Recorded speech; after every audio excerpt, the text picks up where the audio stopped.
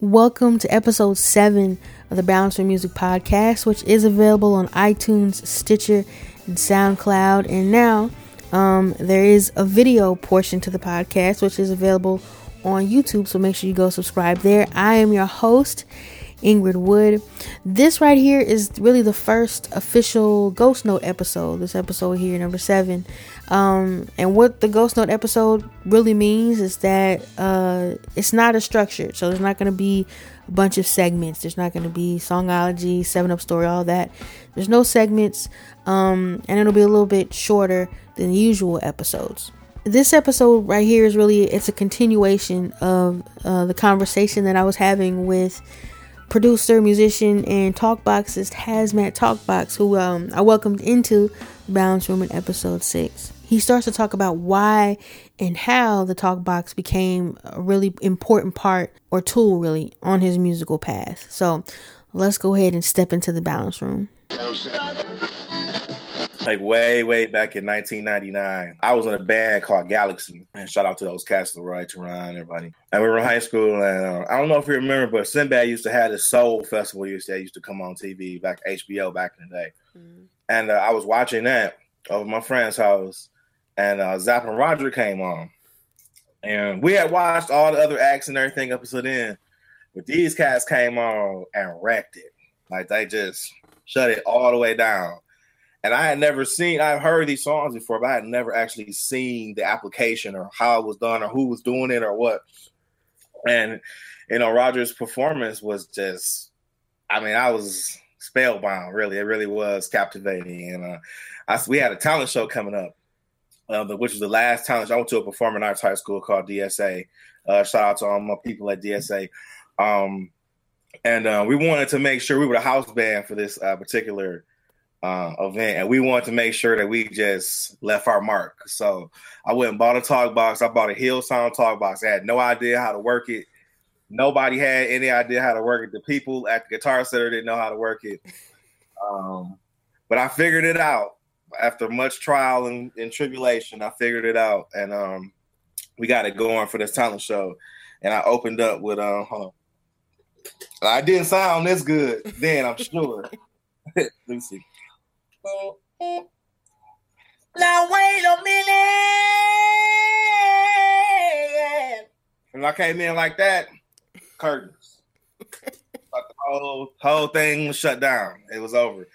And as I remember it, I think it sounded. I'm pretty sure the music sounded okay. I mean, we were in high school, so it might be more grand in my mind than it really was.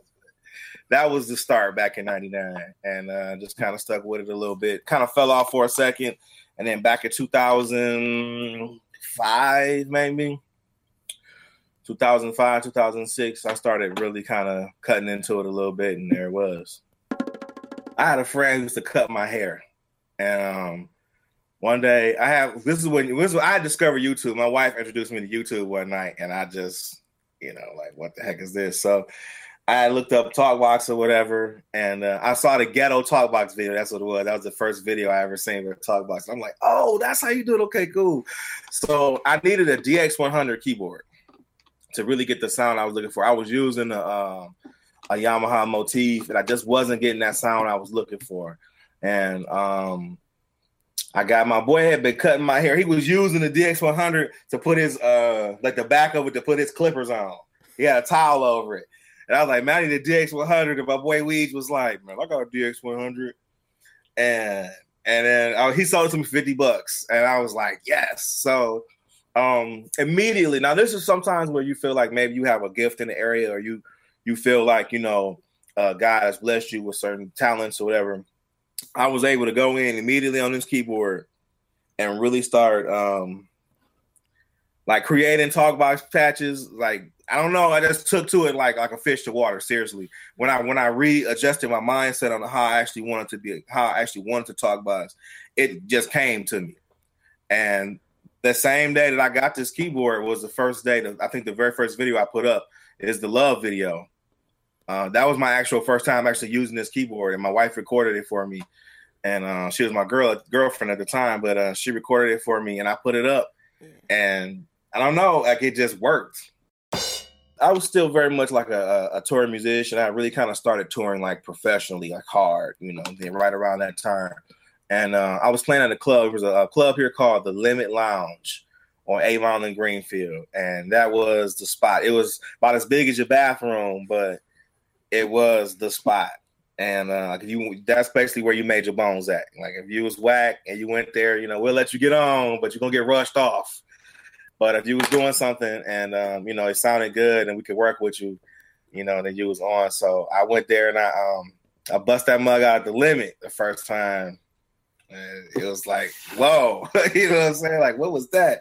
And it was a couple guys that were doing Talk Box here before that I didn't know, you know what I'm saying? And a lot of those guys kind of come around later on and it was like, okay, you got it, man. That sounds good or whatever. So that kind of validated some things for me. And I just kind of kept going from there and trying to perfect it. It really is a labor of love. Like, it's a lot of things that go into making sure that you have the right talk box for you, the right sound for you. It's a lot of trial and error. It's a lot of hours and hours and hours of working on. Like I had to pick the right tube. You're talking with a tube in your mouth. You know what I'm saying? So you gotta find one that works, that kind of gives you, just audibility. I made up a word there, but you can be audible with it and still, have a good sound and everything. So it takes a lot of time. A lot of people just think they're going to get a talk box and just start smashing. Like, it could happen, but it takes a lot of time. It is definitely, like you said, it's an art form. It truly is. Every talk boxer sounds different. Mm-hmm. Every talk boxer has a different way of expressing their vocal ideas. And, we all are unique. A lot of people try to sound like Roger, but you'll never sound like him because the talk box is based off your personality and your own vocal style. And if you're not Roger Troutman, you're not going to sound like Roger. You can think you got the patch or whatever. There's a lot more that goes into actually shaping each word and bending each note and knowing how to articulate what you're trying to say. And nobody can do it like Roger because you're not Roger. It's about who you are, really. I know you probably don't go get the stock tube every time. Like, no. What's your process? You go to like Lowe's or? Man, it's an Ace Value hardware store around the corner from where I live, and they're the only one that sells a particular size I like to use. I guess it's obscure because when I go to a bigger store, they don't ever have it there. But it's just like I said, it's a lot of trial. I've tried different tools. I tried the stock tool. It was just too big, and I hate having to say it like that, but it just didn't work for me. And, I tried a couple of different ones, and I like to call it apparatus more than tube because I think it kind of fits more in that. When you become more expressive with it, it's not just a tube, it's an apparatus for when you can sing through a machine. Let's go there. So, but like I said, it's trial and error. And now I know exactly what I'm going for. I have like a little... like a talk box brain that I have, and it has all my patches wrote down, any variations that I made to the patches, tube size I prefer, kind of like a little secret talk box Bible type of thing I can have. Right. And I'm gonna digitize it one day, but I'm scared somebody gonna steal it and have my secret. I'm just gonna keep everything analog over here. That's what I'll do. Yeah. Who are some of your favorite talks box? I don't know. You say talk boxes. Talk boxes. Yeah. Talk boxes. I like that. I am a talk boxist. Who are some of my favorites? I like. You know what? I like this cat named Steve Collins. Now Steve done bit a little bit of my style. I be hearing stuff that Steve be doing. I be like, bruh, you've been watching some videos. That's cute. But Steve is dope. Steve has a lot of like really cool harmonies, different things that he does. It's a cat named Brandon Black that I'm into. He's dope. He's from Kansas City. It's a guy named Steve Rowan. He's I think he's from New Mexico. He's dope. There's a lady from Japan. Her name is Wody Funk. She's dope. She's the best female talk boxer I've heard. And there's not a lot of them. But they're coming up. It's a lot of I got a young lady from Philadelphia hit me up the other day on Instagram, and she went and bought a Hill sound, and she was like, how do I use it? And I'm like, dang. You asking a lot. Because it's like steps involved in that mud. That's like the worst topic. It's got a good sound to it. It weighs like 60 pounds.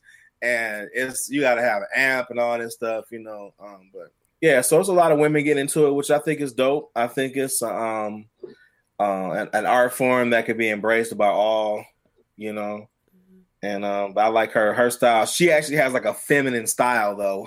I don't know how she does her phrasing. It seems very feminine to me. So it's really dope to see. Because when I hear most female talk about it, they trying to sound like whoever, and it sounds masculine. Mm-hmm. And she has a really feminine kind of style. She's Japanese, so she be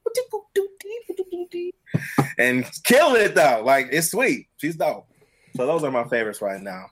At some point in our conversation, I asked Hazmat would he mind just playing something off the top of his head on the talk box. I would not mind. I know I'm running on myself. I don't blame it's no one else. Girl, it's hard to hide. I can't get over you. Whoa, and though I do my very best, I just can't find happiness. It's just too hard to hide. I can't get over you. No. Yeah. All right, y'all, that concludes episode 7, first Ghost Note episode. I told y'all it was going to be short. Don't forget to subscribe to this podcast, which is available on iTunes, Stitcher, and SoundCloud, and now, an extension of the podcast on YouTube, so subscribe to it on there as well. I do want to say this. I need you all to share this podcast. I do this because I love it, and I want to provide, something valuable for you all as the listeners. But I need you all to share it. If you like it, if you love it, if you enjoy it, share it, post it, talk about it. While you're listening to it, take a picture of it and post it on Instagram, but tell people about it. If you don't like it, that's okay. Just ignore it and keep going. Maybe try back in a month or so, see if you like it then. But I appreciate you all as listeners, and I ask you all to help me grow this podcast. But until next time, this is Ingrid Wood. God bless. Take care and stay balanced. Hey, this is Hazmat Talkbox, and you're listening to the Balanced Grown Music Podcast.